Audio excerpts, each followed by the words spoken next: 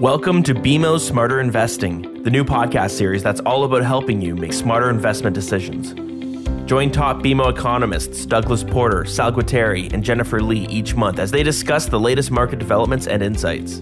Together with a panel of special guests, they'll take a deep dive into topics, trends, and forecasts that are relevant to new and experienced investors. Today's episode is all about inflation. Inflation is at its highest since the early 1990s, with over 6% in the US and just over 4% in Canada. Is high inflation here to stay, or will it eventually recede to something closer to 2%? And what are the structural forces that might tamp down inflation, even in a heated economy? We'll also discuss what inflation means for interest rates, how the Bank of Canada and the Fed might respond in the next 1 to 2 years, and who wins from high inflation and who gets hurt the most. Hello, I'm Doug Porter, Chief Economist with the Bank of Montreal, and I'll be joined in a minute or so by my colleague Sal Guatieri, a Senior Economist here at BMO. Our overall topic today, and one that has been dominating market and investor attention for months now, is inflation. We'll be discussing where it's headed, how long it will persist, and what does that all mean for policy and investors. In recent weeks, we've already seen monetary policy begin to shift gradually, or at least prepare to shift in many key economies due to the rising threat from inflation. The Federal Reserve has just begun winding down its massive bond buying program. The Bank of Canada has flatly warned that interest rates will likely need to rise earlier than they previously believed, possibly as early as April. And the Bank of England is signaling an even earlier hike. Some other central banks have already started to raise rates, including New Zealand, Norway, and Brazil, all amid rising inflation pressures. No doubt there are a wide variety of reasons as to why inflation has come back so forcefully in the past year, highlighted most notably by the recent 6.2% blowout reading for U.S. consumer prices in October, which was the fastest pace in more than 30 years.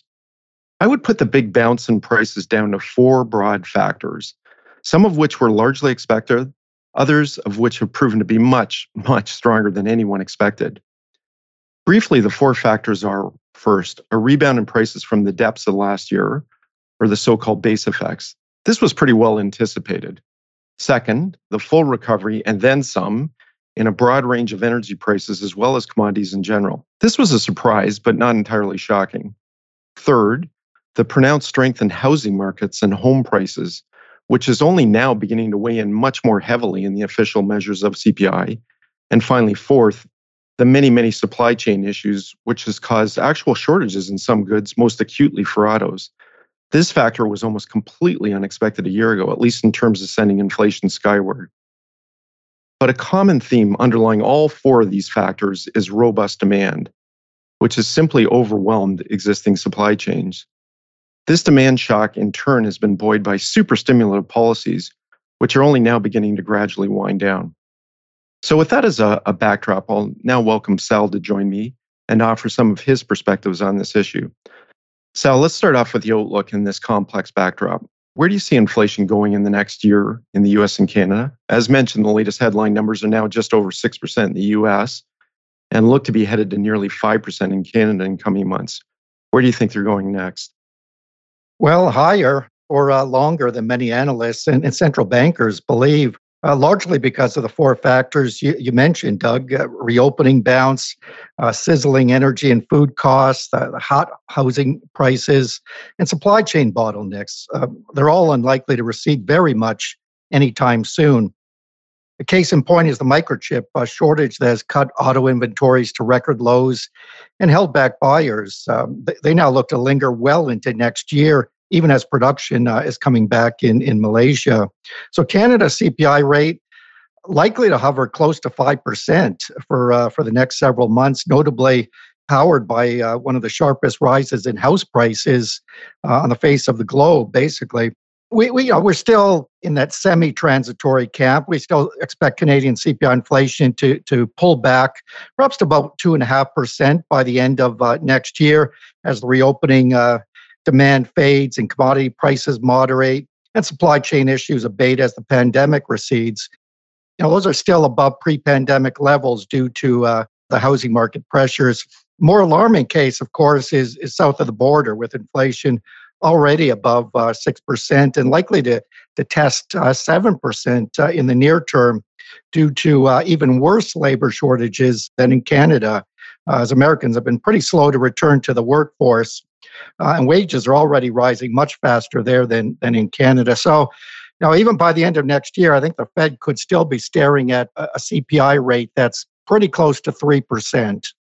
Thanks for that. And one thing I would point out is our official call for Canadian inflation in 2022 is for it to average 3.5%. Now, that doesn't sound particularly alarming, especially when we're dealing with a headline number in the US of 6% right now and a Canadian annual rate that's running at about 4.5%. But I would just remind everyone that the last time that we had inflation average more than 3% for an entire year, an entire calendar year, was all the way back in 1991 when the GST was brought into effect. So certainly an average inflation rate above 3% is something that we haven't seen for a full year, as I said, for quite some time.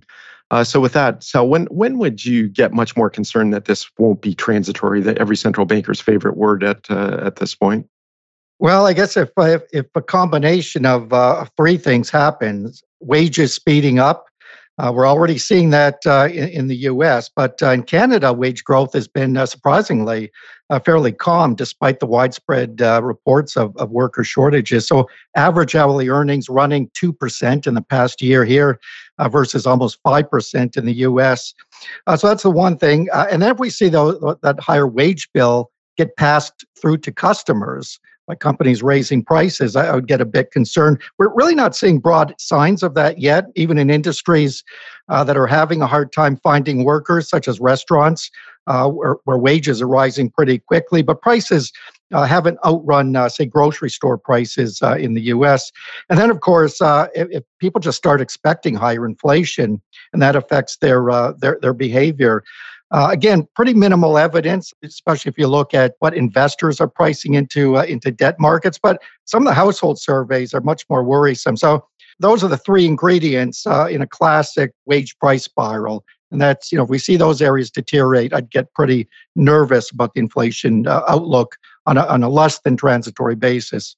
Yeah, definitely. The one thing I'm keeping a close eye on is the wage outlook, and it is quite remarkable how different the situation is in Canada and the U.S. on that front. If you think we have a tight job market in Canada, and I realize that there are lots of worker shortages, especially in things like the hospitality sector, but you can almost take whatever worker shortages we have them and raise them to the power of two in the U.S. We've got over 10 million open jobs in the U.S. versus, quote, only 7 million people counted as unemployed. It's very rare to have that kind of imbalance where you've got more job openings than we have unemployed workers. We're not at that point yet in Canada. We actually have 2 unemployed workers for every job opening. But that in itself is actually a relatively tight market. And so certainly I'm going to be keeping a close watch on wages. Now, Sal, longer term, what makes you confident that inflation will eventually recede to something closer to 2%? And that is our official call. When we look out into, say, 2024, we've got inflation essentially back to 2%. I guess what I'm driving at is, are there any structural forces that you think will tamp down inflation, even in what's become a pretty heated economy? Well, yeah, there are, Doug. I mean, it's no real mystery why inflation is high now. I mean, policymakers have cranked stimulus to juice demand. At the same time, the pandemic was clamping down on supply. So it's a textbook response. But what goes up will come down when stimulus is removed and demand weakens. And I think we can still rely on 3 longer-term dampening forces on inflation, much like before the pandemic. The first, globalization. I know it's kind of taken a hit recently, more reports of reshoring of activity and production. But I think overall, most companies will still try and seek out lower cost, lower wage countries to make a lot of stuff. And then, of course, automation, which is only accelerated during the pandemic. You're seeing more kiosks, self-checkout kiosks at grocery and retail outlets now. I know we haven't really seen a payoff in terms of higher productivity yet, but pretty confident that will come. And then, of course, we got the 2% inflation targets for central banks, both the Fed and Bank of Canada. That really helps to anchor expectations. So I think that's a big difference from the 70s, where different expectations were basically not moored to any target at all and just got out of hand. The Bank of Canada now, for the last 3 decades, has had a pretty stellar record of keeping inflation almost bang on their target on average. So I think that's going to help their cause in getting inflation eventually back to their target. One other structural factor that I'm a big believer in that will help hold down inflation is demographics. And for instance, in this environment where we're seeing very high inflation in North America and even Europe now, one area that's MIA on the inflation front is Japan. Yes, their prices have turned slightly positive in the last couple months or so, but their inflation rate is essentially running at zero still. And I would still attribute the fact we've had essentially deflation or certainly zero inflation for 30 years in Japan. Is to their demographics. I'm a big believer that the demographic shifts that we're now dealing with will actually act to dampen inflation. And that is certainly a huge difference from the 1970s when demographics were actually acting to generate inflation. So now let's really turn to the meat of the discussion with that as the backdrop of where we see inflation going over the next few years. What first of all, what does this mean for interest rates? What do you think the Bank of Canada and the Fed will do in the next 1 to 2 years? Will do or should do. I think they should have raised interest rates yesterday, given the risks have tilted toward missing the inflation target rather than their full employment goal. But as far as what they likely will do, I think they're still going to show patience, before actually tightening policy. Until next summer, anyways, awaiting further declines in the jobless rate and the widely expected retreat of inflation by almost all central bankers.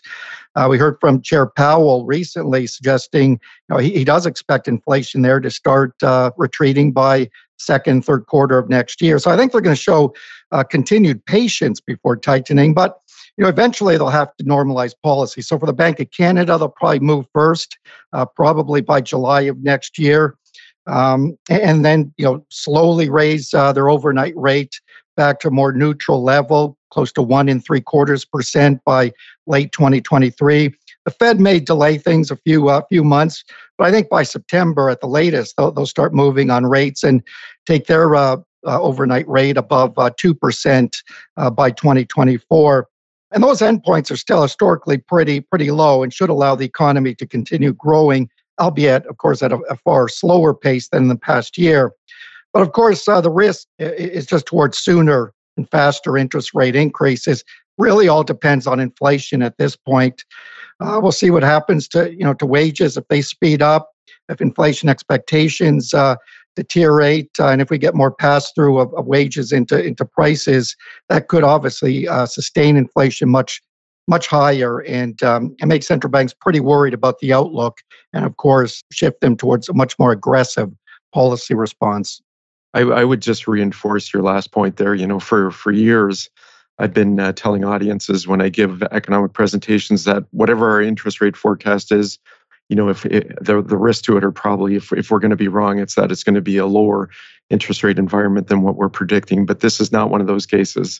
I think, essentially you've laid out our official interest rate forecast. I think it's pretty clear that the risks are that, the rate hikes can come earlier, they can go faster, and we may have a higher endpoint. Than this point, I think the risks are very tilted to a more aggressive interest rate environment than we've seen for quite some time. Now let's turn around. Are there any winners from high inflation? Well, I guess 5 come to mind. The first, of course, is generally stockholders. Equities tend to outperform bonds in a rising inflation environment because company revenues rise along with expenses in many cases. But of course, beware. If stocks do shine when inflation is rising, but still fairly low, they tend to perform much worse when inflation is high and rising, largely out of concern that aggressive monetary tightening will trigger a recession. So, the level of inflation matters. A sustained 3% rate would be treated much differently by central banks than a 6% rate. The former might be tolerated for some time to better anchor expectations after years of undershooting their target. The latter, by contrast, would almost surely draw an aggressive policy response to prevent expectations from driving a wage price spiral. And that aggressive monetary tightening nearly always leads to a downturn in the economy and corporate earnings. The other, I guess, winner would be holders of inflation-protected notes. Those notes pay a fixed return plus a variable payout that rises alongside inflation. And then, of course, borrowers, provided they're not overextended, of course. Inflation is generally good for borrowers as it reduces the future value of debt. Loans are repaid with money that's worth less than at issuance, and often repaid with wages that are rising faster than when the loan was issued. But of course, rising inflation would be cold comfort for those overextended households if interest rates rise too sharply and strain debt service costs. So they may want to lock in their rates and consolidate existing loans in lower rate products. Real estate tends to do okay in a rising inflation climate. But again, you have to tread carefully as too high inflation and interest rates could spur a correction given the dramatic increase in valuations during the pandemic. And then I guess governments, rising inflation means more tax revenue as it boosts nominal GDP and pushes more people into higher tax brackets.